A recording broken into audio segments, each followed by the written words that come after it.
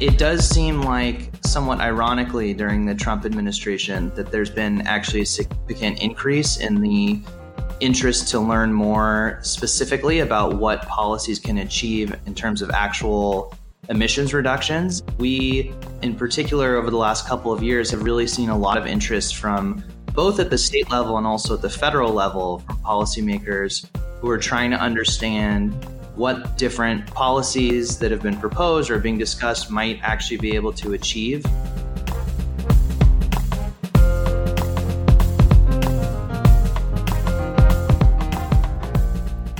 Joe Biden had a super Tuesday. The former vice president had a monumental comeback in the Democratic primary. We'll discuss the results and what that means for climate in this election. Plus, there was another major winner this week. Yes, we have the results of our policy bracket competition from last week's episode. In the latter half of this show, I discuss how to pick the best policies for cleaning up the economy with experts at the think tank Energy Innovation. Welcome to Political Climate, a bipartisan podcast on energy and environmental issues in America and around the world, presented by the USC Schwarzenegger Institute. I'm Julia Piper, a contributing editor at Green Tech Media and a senior fellow at the Atlantic Council. I was on the road reporting in Michigan this week, so I caught up with my co-hosts by phone. In a moment, you'll hear from Brandon Hurlbut, our Democrat. He's a partner at Boundary Stone Partners and former chief of staff at the Department of Energy. And there's Shane Skelton, our Republican. He's a partner at S2C Pacific and former energy advisor to House Speaker Paul Ryan. We kicked off our conversation by talking about Joe Biden's surprisingly strong showing on Super Tuesday. He's now been awarded 627 delegates to Bernie Sanders' 551 delegates. So Biden undoubtedly has momentum, but it's still a very close and competitive race. Interestingly, Joe Biden won 34% of voters who said that climate change is the most important issue to them, while Bernie Sanders captured 28 of such voters, according to a Washington Post compilation of exit polls. Brandon, Shane, and I discussed the Super Tuesday results. We also chat about the winner of last week's Decarb Madness episode. No, that's not a fad diet. It's the podcast where we had 4 energy experts duke it out over who could put together the best policy bracket for cleaning up the electricity sector.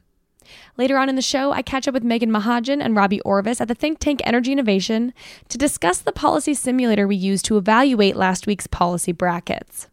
If you haven't heard the Decarb Madness episode yet, I recommend going back to give it a listen before learning what the policies Energy Innovation picked to decarbonize the U.S. economy. And with that, here goes. Brandon and Shane, greetings from Detroit. I'm here covering General Motors' new massive EV strategy, but that is not by any stretch of the imagination the biggest news out today following Super Tuesday. So what did you guys think? Brandon, let's go to you. You are our Democrat here. So what did you make of the results? Joe Biden really had a good night. I think that's an understatement, Julia. He had a terrific night. And I think it was a great night for Democrats overall. The turnout is exceptional. And if I were in Shane's shoes, I would be worried about the movement of suburban voters to the Democratic Party. We saw this movement starting in the 2018 elections and the midterms, and a lot of those folks turned out last night in a Democratic primary, and they seem to be very excited about Joe Biden. Why do you think that is? Like, what changed around Joe Biden? Because he has been criticized for not being the sharpest in the debates, sort of being milquetoast on issues we cover, climate and energy, not having sort of the boldest plan, not really prioritizing it. What do you think ultimately got people to show up for him? The overriding concern from day one of this primary, and what I heard at every door I knocked on in Iowa, every conversation I've had with any Democratic voter, from the folks in DC to the people sort of on the ground, is all they want to do is beat Donald Trump. And I think they've been sort of searching for who is the best candidate to do that. And when it came time for 14 states to vote, Joe Biden got a little momentum going in Nevada. He had a really good debate in South Carolina. He had a really good election in South Carolina. And I think voters are now have the confidence that he can win. He can beat Donald Trump. But again, there's still, 2/3 of the delegates out there, pledged delegates. So we've seen many twists and turns in this election over the last just 72 hours, so there's still a little bit of time here to go. But if you're Bernie Sanders or anybody else, the window is narrowing to, catch in the pledged delegates, and you really got to make something happen here in the next few weeks, because I think by beginning of April, 90% of the delegates will have been allocated. Shane, are you worried when you look at the Biden turnout? Are you worried about that suburban vote for Republicans? Not at all. And first of all, greetings from DC. I thought our listeners would like to know that I'm actually currently sitting in Mandy Gunasekara's house, the new chief of staff at EPA, just to ruffle some feathers with our more progressive listeners. We had her on in our first season. She gave us a full hour of her time, and, she took on some tough questions. So appreciate her doing that. I know. There's a water-resistant lawn here.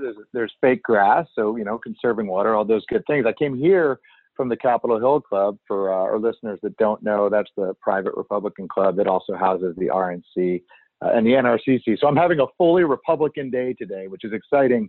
So to answer your question, no, I'm not worried at all. In fact, I actually think last night was a good night for America.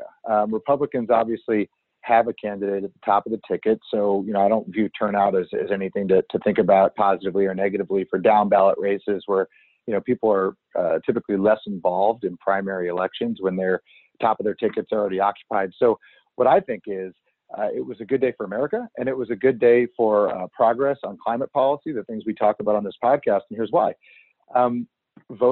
Democratic voters soundly rejected sort of the irrational progressivism and liberalism coming from the more radical wing of their party. And now what we have is a traditional election season where you have moderates on both sides, by the way, in down ballot races in the House who resisted either more liberal or more conservative challengers who wanted to sort of push the status quo one way or the other.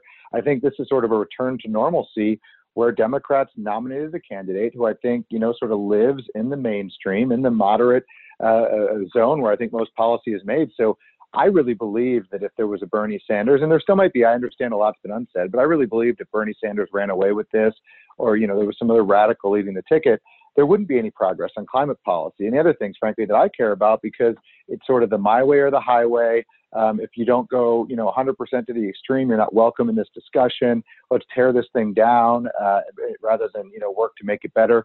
And I think that Democratic voters show that there's no appetite for that this cycle. The appetite is to get stuff done and work towards, solutions are achievable. And I guess we agree that was a good night for America. Shane, but just from a math perspective, if Democrats have been, doing so well in urban areas and are now peeling away that suburban vote from the Republican Party, that doesn't concern you at all? I mean, there's not enough rural white guys to win national elections if you're losing urban and suburban voters, right? Yeah, I mean, if the trend in the general election is that Republicans continue to lose those suburban seats, I'm going to be incredibly concerned. But also, I think it would be an alarm bell that, voters don't just change.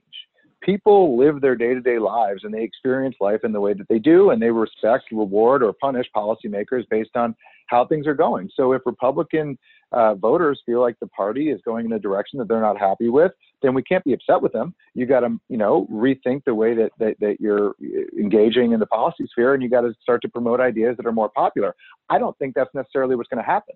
I think Republicans are going to take back those seats in Orange County. I think Republicans are going to take back some of these suburban districts around Pennsylvania and some of those more industrial states. So yes, Brandon, if we get wiped out in those districts again this cycle, I will be worried about that. And the political side of me, honestly, not the policymaking side, but the political side of me was sort of rooting for Bernie Sanders, just knowing that would mean down ballot, we get the House back, we expand our lead in the Senate, and life becomes real easy to be a Republican. But the sort of policymaking rational side of me wants to return to some sense of normalcy.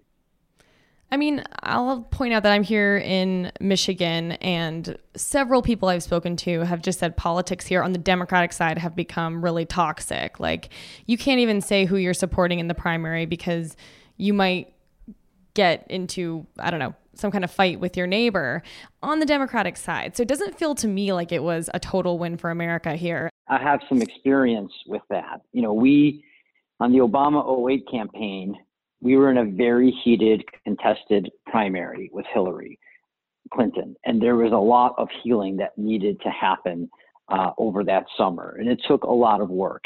The stakes are higher for this. The emotions are very intense right now on the Democratic side because of the overwhelming desire to beat Donald Trump.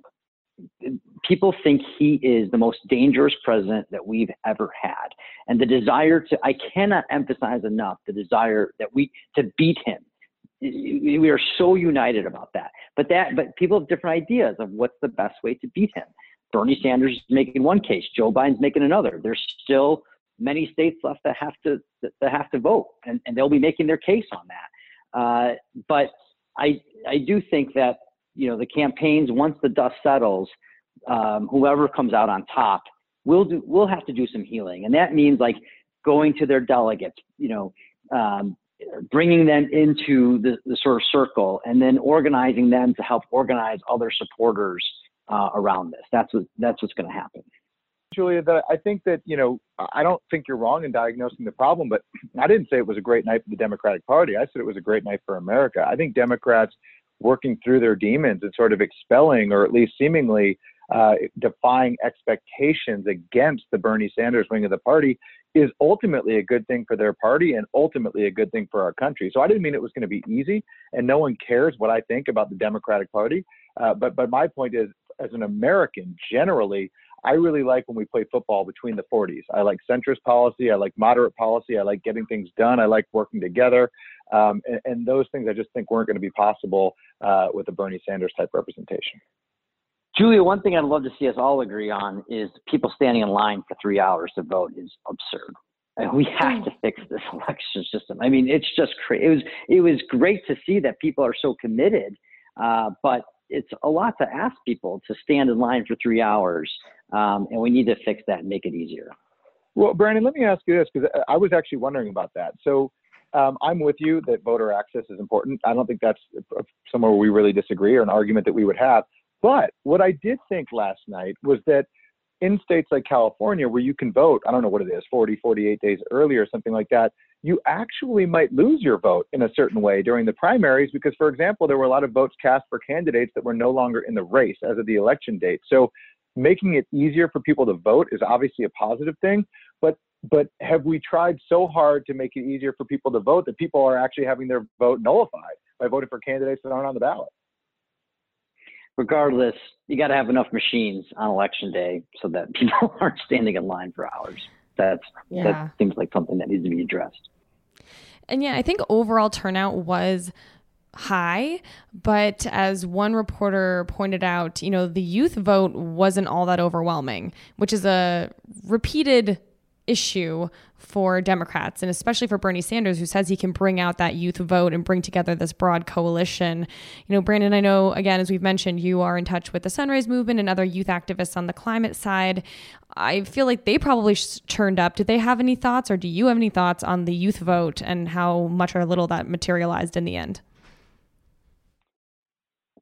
I mean, they overwhelmingly support progressive candidates. I think the numbers are pretty extraordinary from 18 to 30-year-olds, their support for both Bernie Sanders and Elizabeth Warren. Now, are they generating enough of those numbers to compensate for the other voters that in the coalition that Biden is building between suburban voters, African-American voters? That, remains to be seen. It will require an enormous youth turnout to overcome those numbers. There's still a lot of baby boomers out there. So it's just a math question. All right. Well, let's move on to quickly touch on a big Senate energy bill that came out in recent days. This is the culmination of a lot of work that Republican Lisa Murkowski is doing along with Democrat Senator Joe Manchin. It's called the American Energy Innovation Act. It's 555 pages, and you can read more on this on Green Tech Media. It contains hundreds of millions of dollars of funding to boost research and development in wind and solar, energy storage, the smart grid, electric vehicles, vehicles. It would also include funding for, I believe, carbon capture and sequestration.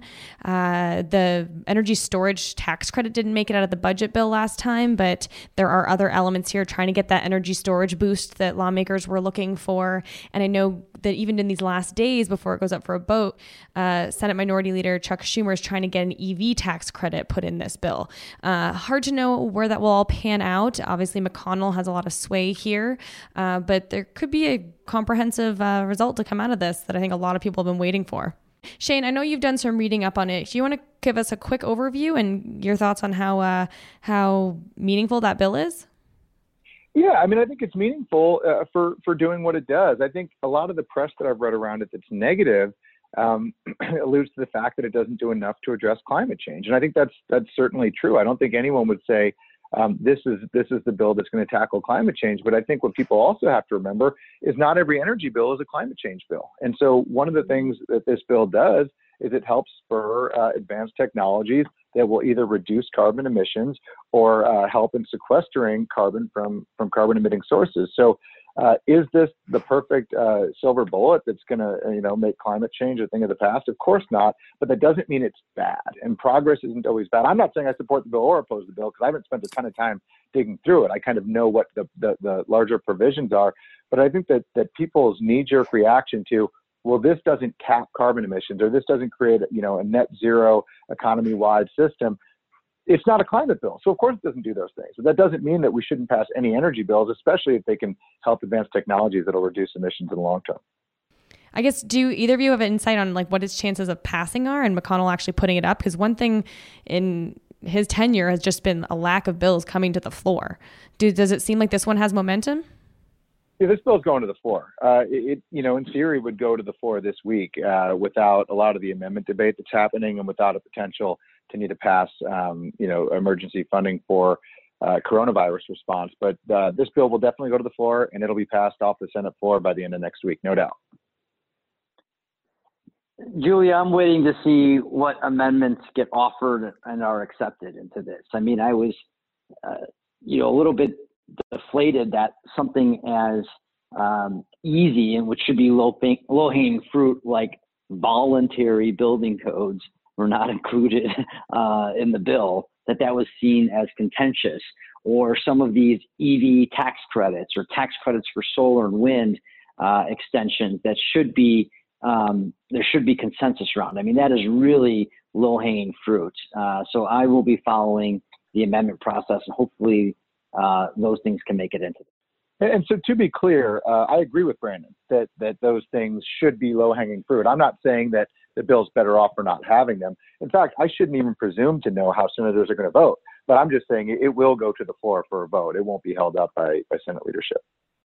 Yeah, the other thing I'll note is that there's a lot of funding in here for the Department of Energy's Renewable Energy and Efficiency Office. We had Daniel Simmons on the show recently talking about their priorities. This bill would direct $270 million per year through 2025 to improve solar's efficiency, energy efficiency, cost effectiveness, and reliability. Another $120 million per year through 2025 would go towards wind power improvements. But of course, some criticism there has been the DOE not spending their budgets fast enough. So even if this does pass, there'll be still pressure on the implementation side at the agency level. And now let's turn to results from last week's Decarb Madness episode, the policy bracket game for energy wonks who don't want to play with our future. We had a lot of fun putting that together, so if you haven't listened to the show yet, go back and check it out. The takeaways are still relevant as long as we're trying to reduce carbon emissions, so listen to that episode. It will also make the rest of the show make a lot more sense. So Decarb Madness may sound like a fad diet. It's not. It was our name for a show where we had 4 contestants duke it out over who could put together the best set of policies to decarbonize the electricity sector. We had Leah Stokes at the University of California, Santa Barbara, Jesse Jenkins at Princeton, and our co-hosts Shane and Brandon each lay out their policy bracket. Then we went to Twitter to get listener feedback on whose policy bracket is the most effective and the most politically feasible. So who do you guys think won? Do you have any guesses? Because you're not really on Twitter, I feel like I can ask you this. Me. Shane, you did have some strong supporters on the Twitter sphere, I will say. But it was Leah Stokes. She won the public opinion poll. It sounds like she really won the day with her messaging around a Green New Deal plan. And that hinged in her policy bracket on efficiency gains for residences rather than businesses. And she opted not to go with the carbon tax because she said that's regressive. Whereas Jesse Jenkins, who came in second, did go for a carbon tax, and he focused on commercial buildings. And I'm sorry to say, you guys, Brandon and Shane, you really lagged on the poll a little bit. Sorry about that. Well, every Cinderella team in March Madness, sometimes their day comes due, and they just, they go up against the Blue Bloods, the Kentuckys, the Dukes, the North Carolinas, and they just don't have enough. So that seemed to happen to me today. But I will say, I think a lot of, some people in the Democratic Party are learning that what's on Twitter may not be representative of the general public. And here's one thing that Brandon and I can agree on. Well, two things we can agree on. One, Twitter is not the general public, and two, it is. It's basketball season. I mean, my Wisconsin Badgers were left for dead, unranked. Not looking like they were going to qualify for the tournament. Now, if we beat Northwestern tonight, which should be about as easy as me beating Brandon in this challenge, we're going to be first place in the Big Ten, which is right now rated the #1 conference. So some people show up to play in March, and I think I'm not super impressed with the way that Twitter responded to my analysis, but I'm in 100% agreement with Brandon that that's just not representative. Just not.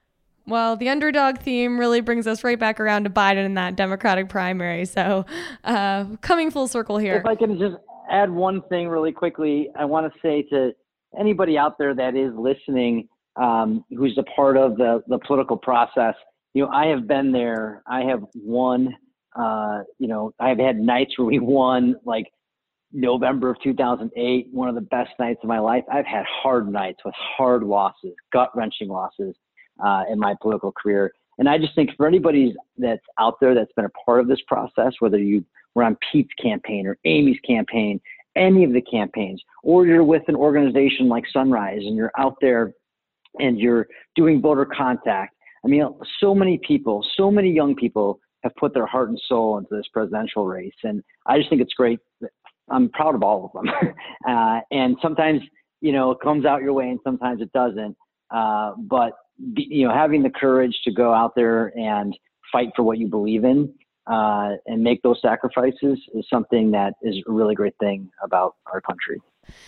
And it's not over yet. We're going to be talking about the primaries more. Super Tuesday is just one milestone in this journey. And of course, the general is coming up right around the corner. For now, though, we're going to switch to my interview with Energy Innovations policy experts who created the simulator that we used for our Decarb Madness episode. We're going to learn more from them about how that simulator is set up, what Energy Innovation thinks is the ideal policy bracket, and get their thoughts on what we picked in our episode last week. So that's coming up next.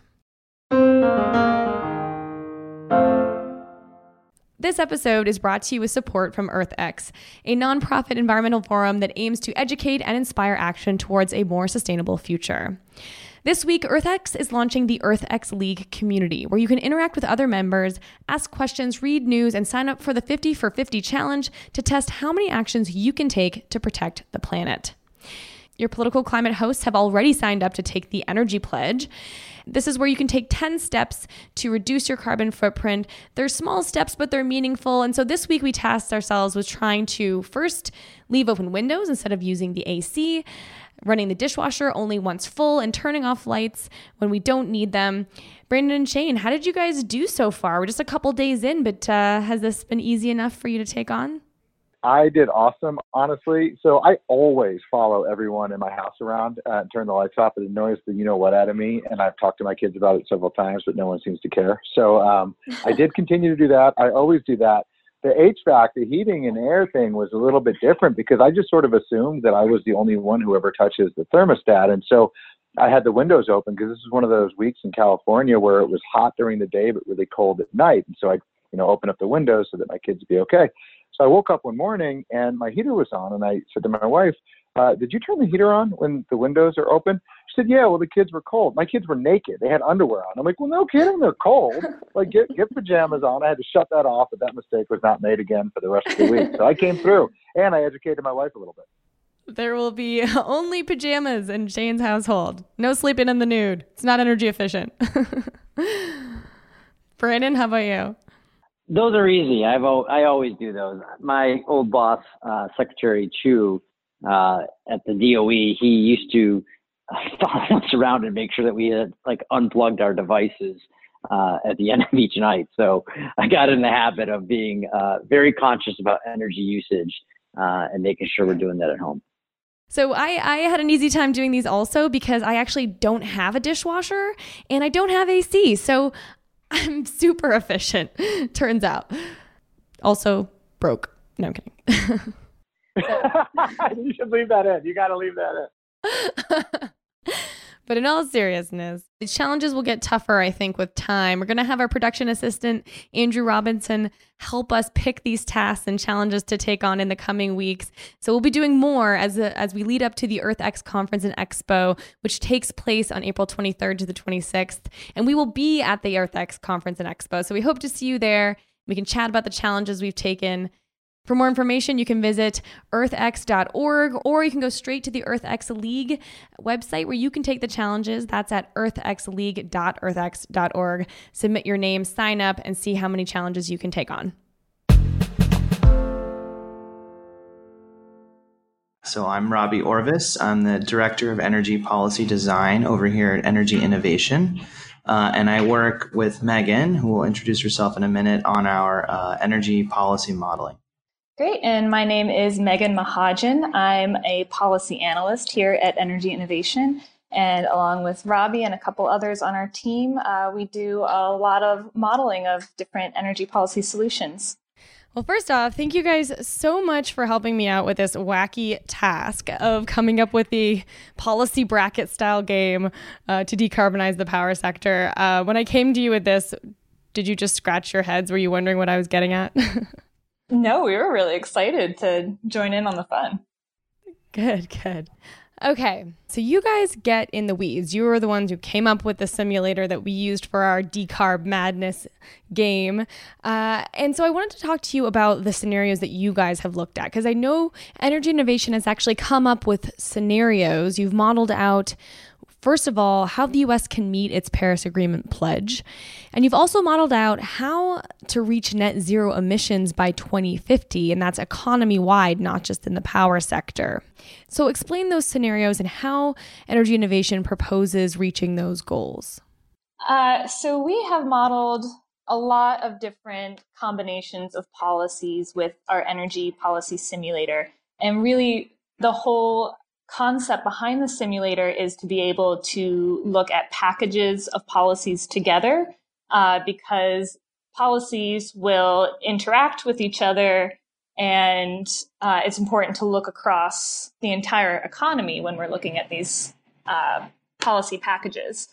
So the US NDC scenario that you mentioned is one we have online as an example scenario, which is a package of policies from all of the different major sectors across the US. We're looking at electricity, transportation, buildings, and industry. And it's just a selection of some of the policies that we would recommend to policymakers that meet that target in 2025. But there are a whole variety of ways that you could use the different levers in the simulator to achieve that same target. Moving to the net zero scenario, that's where we start to have to crank up the policy levers in our model to some of the kind of max levels of ambition. So in each sector, we need to look at what are the ways that we can really drive emissions down to zero by 2050. And in this case, that's where you start to have to think about stock turnover in some of these sectors, especially transportation and buildings, where our buildings last for a really long time. Building components, if you buy a heater, you won't be replacing that for quite a while. Same with a new car. That's going to take maybe 10 to 15 years before you buy another one. So really aggressive and early action is what we find is really key when designing our net zero scenario. So there's so many, variables here. So I, give kudos to you guys for thinking through all these pieces. And I think we'll get into in a moment some of the assumptions that you used in coming up with the model. But first I want to know, what did you put in that path to zero policy kit that you guys came up with, that model scenario, looking at the more ambitious one to 2050, because we should note, and as we've actually discussed on the show, that's a goal that House Democrats have outlined in their landmark climate plan, and others are discussing as well. So how did you guys figure out was the best way to get there? It's definitely a combination of policies. So there aren't any silver bullets here, but kind of fitting with the general framework of decarbonize the electricity sector and then electrify everything is a very high level look of what this policy package does. So a clean electricity standard is really key for the electricity sector. And within some of the different sectors, for example, getting our vehicles electrified pretty early. Same in buildings. We want to start getting efficient electric components into our buildings as early as possible. In industry, we definitely want to turn to zero emission sources of power when possible. Hydrogen is a key technology that we bring into industry to help with some of those high heat processes. And then also in industry, because it is a more heterogeneous sector where you have process emissions coming from some of these industries, such as HFCs. We implement rapid phase down of those, methane capture and destruction. And those are some of the largest policies that we implement in our package.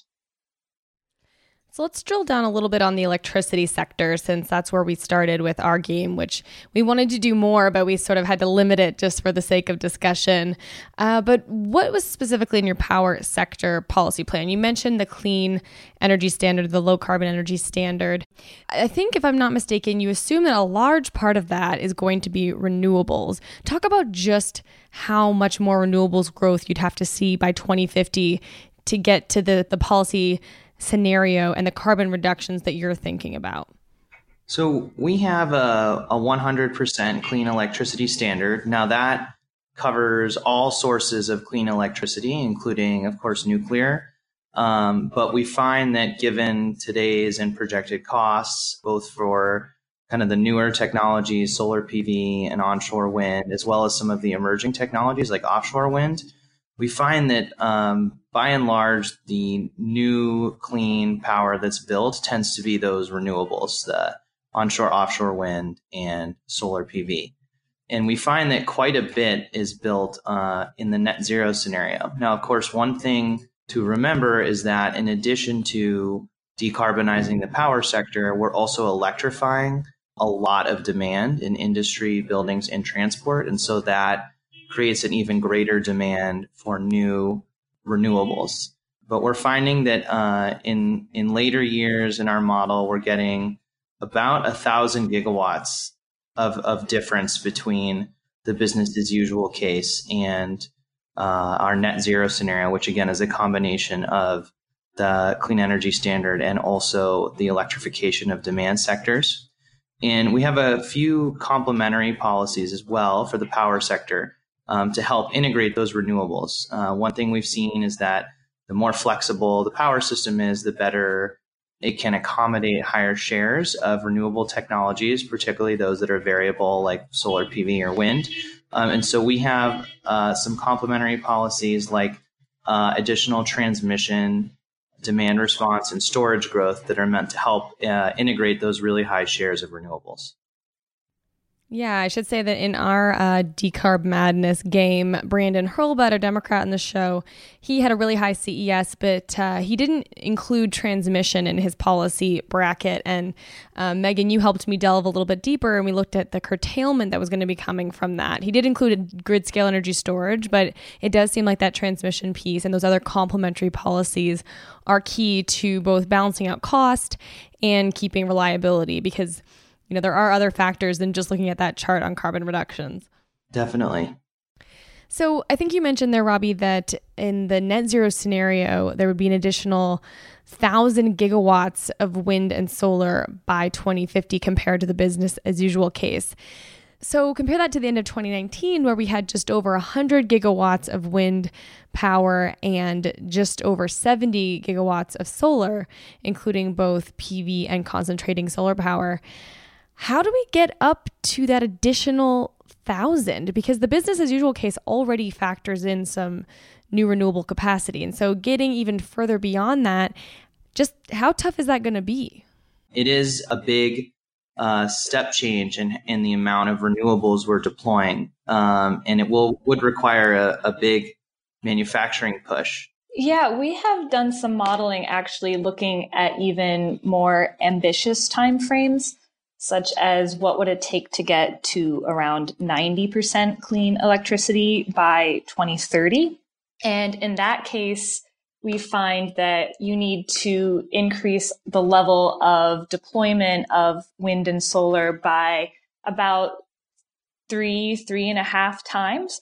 I should clarify, 3 to 3.5 times our maximum rates of deployment. So looking at our years with the most wind deployment or the most solar deployment. And so that's obviously a very ambitious target, but I don't think that it's outside the realm of possibility. It would mean getting to around the level of renewables deployment that China is seeing today. So while it's definitely an ambitious goal, I think it's one that we should be shooting for. And another question for you on that.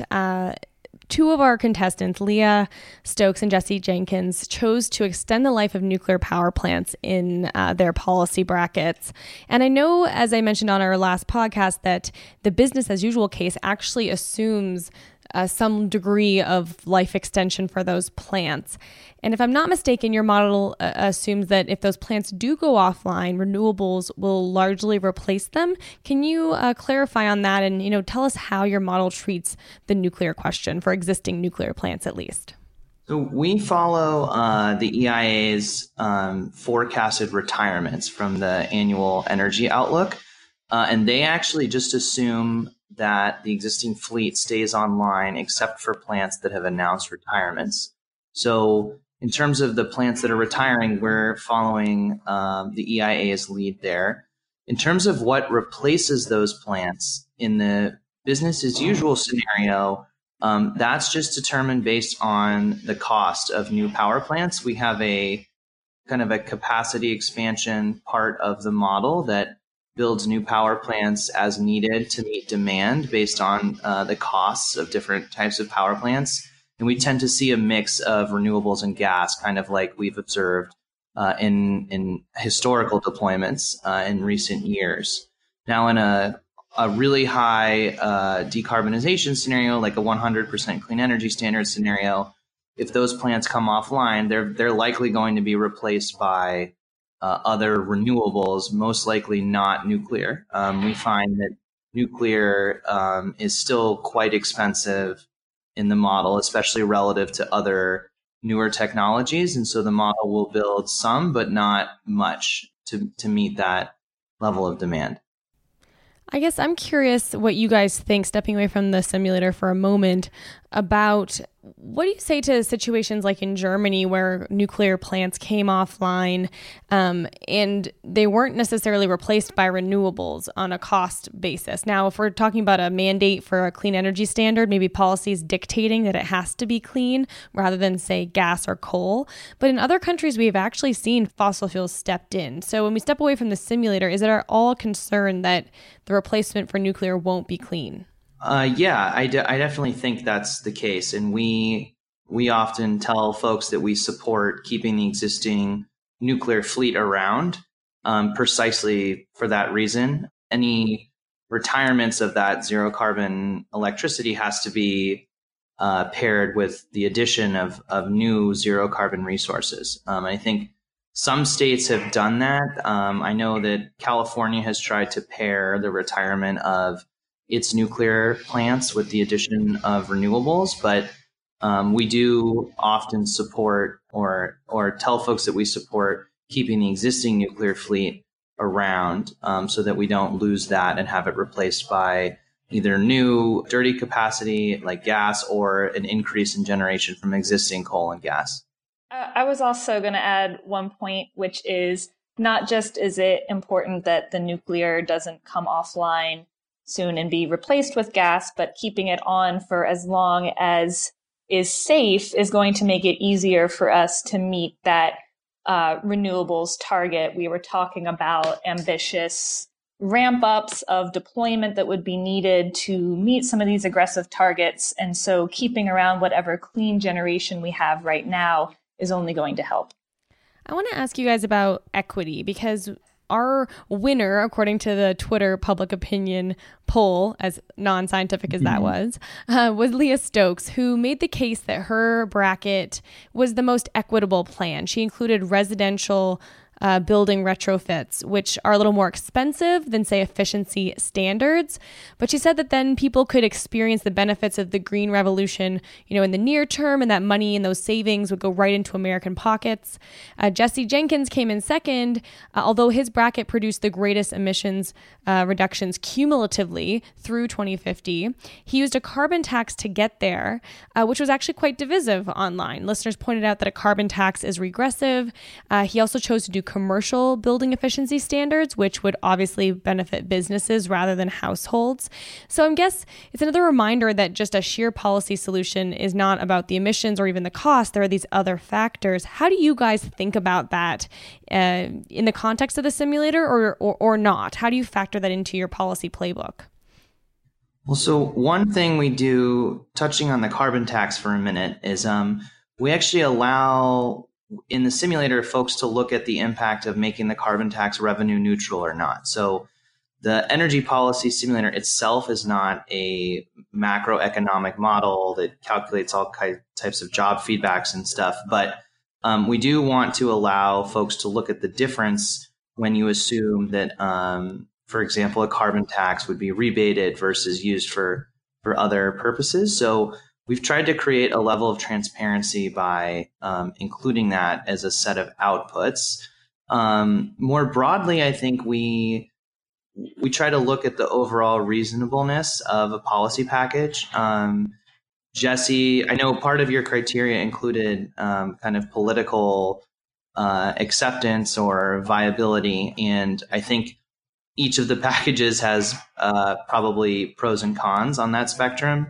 I thought it was interesting to see that Leah went in that direction of promoting equity through retrofits. That was kind of an interesting perspective, whereas Jesse came from kind of the economist perspective. But I think generally we try to consider, how different policies might be perceived and not layer on additional policies that might not be as politically feasible when we're discussing kind of how the model can be used to examine different policy options. Do you think that the net zero scenario that Energy Innovation has laid out is politically feasible? Boy, that's a tough question. I know there are definitely people in Congress, there are members of the House and members of the Senate who are exploring these very questions right now. So there's clearly interest in understanding at least what it takes to get to net zero, whether or not the specific policies or what it actually takes to get there is politically feasible. I think that's a bigger question that's probably open for debate. The modeling is insightful in that it tells us kind of how we have to get there and what it takes to get there. One thing that we also find is that often in these policy scenarios, actually, we can save a lot of money at the end of the day by moving away from fossil fuels and avoiding all of that expenditure on oil and gas and coal. And so that can help kind of make the case for these policies that can drive deep decarbonization in the American economy.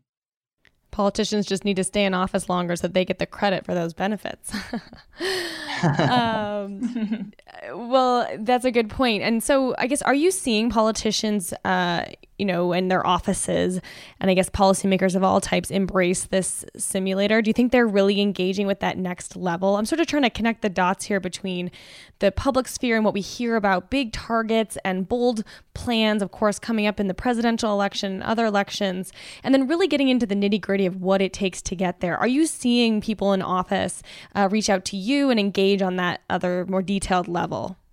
Definitely. It does seem like, somewhat ironically, during the Trump administration, that there's been actually a significant increase in the interest to learn more specifically about what policies can achieve in terms of actual emissions reductions and not just kind of the qualitative elements of policies. So we, in particular, over the last couple of years, have really seen a lot of interest from both at the state level and also at the federal level from policymakers who are trying to understand what different policies that have been proposed or being discussed might actually be able to achieve and how collectively those policies can put the U.S. on a low carbon trajectory.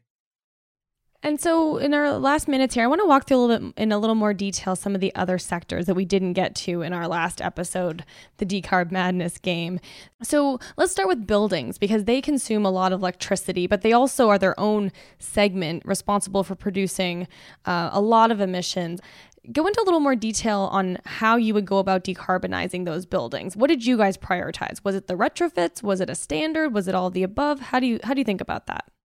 We definitely, in our net zero package, take an all of the above approach. We want new components in buildings that are efficient and electric, and we want that as fast as possible. So we are targeting all new sales of electric components by 2035 in this scenario. And we pair that with retrofits as well to quicken the turnover in existing buildings as well. And at the same time, we're implementing more efficiency standards so that all new products sold are as efficient as possible. Great. And then transportation. So that's a big wild card here because if our transportation sector goes electric, as you mentioned, we electrify everything that will, lead to an electricity sector decarbonization question. But how did you guys go about electrifying everything in your policy simulator? What were the policy tools that you picked to get there? For this net zero scenario, we went with a sales mandate for zero emission vehicles. We find that setting a mandate is the way to lock in that level of electrification needed to hit net zero, rather than just relying on things like tax credits for new electric vehicles or promoting charging infrastructure. All of these are important, but we decided... So this would be something like the corporate average fuel economy standards, but ratcheting up to like a designated target for EVs by a certain year or all vehicles by a certain year having to be EVs. Is that right? That's one of the ways it could be achieved. Yeah, you could use the existing CAFE standard to drive, pardon the pun, to drive new zero emission vehicles into the fleet. Other regions have done a bit more of a requirement approach where basically like targeting a specific share of sales or requiring a specific share of sales to be electrified. Both ways can be used. In the model, we're actually just saying we're specifying the actual share of sales in a given year that are electric, but both policy instruments are totally viable ways to achieve that sales target. I just wanted to point out that the solutions are going to vary by the type of vehicle. So with light duty vehicles, we're assuming that those are going all electric, but in heavy duty vehicles like freight trucks, right now, electrification as well as hydrogen are viable strategies for that, but the technology isn't quite where we need it to be for some of this long haul trucking right now. So I think the jury's still out exactly what the solution is going to look like mid-century for heavy duty vehicles. And we implement a mix of electric and hydrogen vehicles in our modeling. And I'll just add, too, that as we start really getting down to net zero, and depending on which region you're looking at and how much you can offset with land use, for example, you start having to look at the non-road forms of transportation like ships and aircraft in particular. And I think that's a big area of uncertainty is how air travel in particular is going to become low carbon in the future. So in our modeling right now, we're not really doing much on air travel. We're kind of using the land use sink in the United States to offset those remaining emissions, but that will become a growing question as we approach kind of deep decarbonization, especially in regions that have less land use sink of emissions to kind of offset their transportation emissions. Right. Well, two thoughts come to mind here. One is that I know your model does include some research and development style policies, but I imagine that's sort of hard to quantify what exactly that would mean from an emissions perspective. But to your point here, there seems to be some room for more innovation on the heavy duty truck side. Secondly, speaking about carbon sinks, how do you guys treat carbon capture and sequestration in your model? For our net zero scenario, we are not relying on carbon capture and storage. We are trying to pick out the sector-specific policies that are going to be needed to drive current emissions down to zero. And we didn't want to focus on the carbon capture portion of it because that is a technology that is quite expensive when deployed at the scales that would be needed to make a large emissions impact. Shane, a Republican on our podcast, will be very disappointed. That was his main policy lever in his bracket. I think our view here at Energy Innovation is that carbon capture and utilization will be important for certain hard to decarbonize end uses. But we don't want to rely on it as an overall decarbonization strategy because there's so much that we can do with technologies that are currently on the market in all of these different sectors. Well, speaking of hard to decarbonize areas, the last one you guys tackle, that last sector being industry, which is notoriously difficult to decarbonize. Talk a bit about how you would do that. It's a good point. It's industry we find kind of routinely, both in terms of energy and heat demands, but also in terms of the kind of process emissions that come out of manufacturing. They are really hard to eliminate. We've done some research on kind of the electrification potential of different industries, as well as kind of how the remaining demand for especially heat in particular can be met with hydrogen. And so we are using that at the moment to represent kind of a shift to a cleaner energy source in the model. And I'll just note that one thing that's not often discussed enough is that it's really important that if hydrogen does take off and become kind of this clean fuel that we want it to be for industry especially, that hydrogen has to be produced in a clean way or it really doesn't provide a whole lot of climate benefit. And so we look at providing industry with green hydrogen as well as some electrification in the EPS to try and get at those high emission heat generating technologies. And on the process emissions side, we implement a handful of process emissions policies that Megan alluded to, including things like phasing out refrigerants, HFCs, improved methane capture and destruction, and so on to try and get at those emissions from those industrial processes. But I think to your point, Julia, the industry sector is one area in particular where the technology pathway is not nearly as well understood, and kind of how we're going to get to the level of decarbonization that's needed to get on a net zero pathway is still very much in discussion. So finally, I understand that you guys did not engage in depth in this simulation going to net zero with agriculture. Can you just touch on that and why that wasn't a main focus for your work? Particularly for agriculture and other kind of process emissions or non-energy emissions, I'll say, we rely on data from the EPA. So the EPA has this great report that they actually just updated this last fall. And I think it's called something like Global Mitigation of Non-CO2 Gases. And we look to that report to try and understand what the mitigation or abatement potential is of these non-CO2 processes. And what we found is that when we looked at agriculture, which is a very large source of emissions in the US, I think it's about 15% of total greenhouse gases. Even when you max out the kind of reduction or abatement that the EPA identifies, it's a pretty small amount of abatement because so much of those agriculture emissions are from livestock, from cattle in particular. And their technologies today just don't really exist at scale to significantly tackle those emissions. So we would love to see more technologies emerge in that area, and it's definitely an important part of the economy to decarbonize in the long run. But today, the technologies just aren't really there. And so we didn't focus as much on that, in particular for the net zero scenario.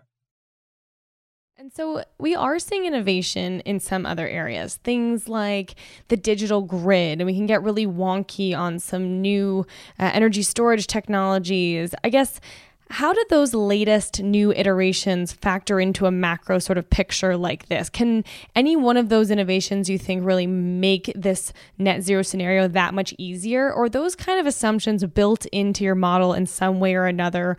Or is there some kind of silver bullet that could come up along the way? I'm curious what you make of both the things that we know that exist policy-wise and then some of the future innovations we see coming down the pike. Could any of those really change the picture here? Well, I think, for example, if battery costs continue to fall, how they're projected to fall, or if there's new battery technologies, or, for example, we have a major breakthrough in seasonal or long-term storage for the power sector, those things could all lower the costs and make the transition easier. But I think that kind of by and large, we actually have a lot of the tech today to decarbonize much of the economy. I mean, we've basically got it to get at least to 85 or 90+% of decarbonization in the power sector. You know, electric vehicles are evolving quickly. To Megan's point, there's new technology emerging for long haul trucking that will be important. And certainly if there were a breakthrough there, that would be immensely helpful in decarbonizing transport. But I think that the pieces are kind of there and we kind of know what's needed. Now, you know, new IT or software tech can help with all of that and smooth it. But I don't personally see, any of these things having a major breakthrough in the transition. So my last question is, if you had to pick someone's policy bracket from our last episode, either Jesse, Leah's, Brandon, or Shane's, whose would you pick? I would have picked Jesse's because it decarbonizes the fastest and has the largest cumulative reductions. And at the end of the day, that's what we're going for. Yeah, it was hard to pick between Jesse and Leah. They put together some really nice policies. I probably would also go with Jesse for the point about the cumulative emissions reductions. His carbon tax really kicked off coal in the early years, but points for Leah for saying that if she had had the room, she would have designed her CES to reach 100% even earlier than 2050. So that would have helped out in that regard too. Right. And we are seeing, again, politicians engage with these policies in a meaningful way, bringing up the deadlines to dates like 2030. And so we'll be looking back to you guys for modeling out what exactly that means and how we get there. Thank you so much for walking us through this. Absolutely. Thank you, Julia. Thanks, Julia. Really happy to help. And that does it for this episode. Thanks so much for listening. If you liked the Decarb Madness approach, if you thought that was fun and interesting, we'd love to hear from you. Please head over to Apple Podcasts and leave us a review. It was a novel way of approaching a policy discussion, but if you appreciated it and you want us to do more creative content like that going forward, please leave us a note. Also, if you haven't yet, please hit subscribe and follow along for future episodes. We're also on Twitter at @poly_climate. Head over there, let us know your thoughts. We always love hearing from you in real time. All right, that's it. So long.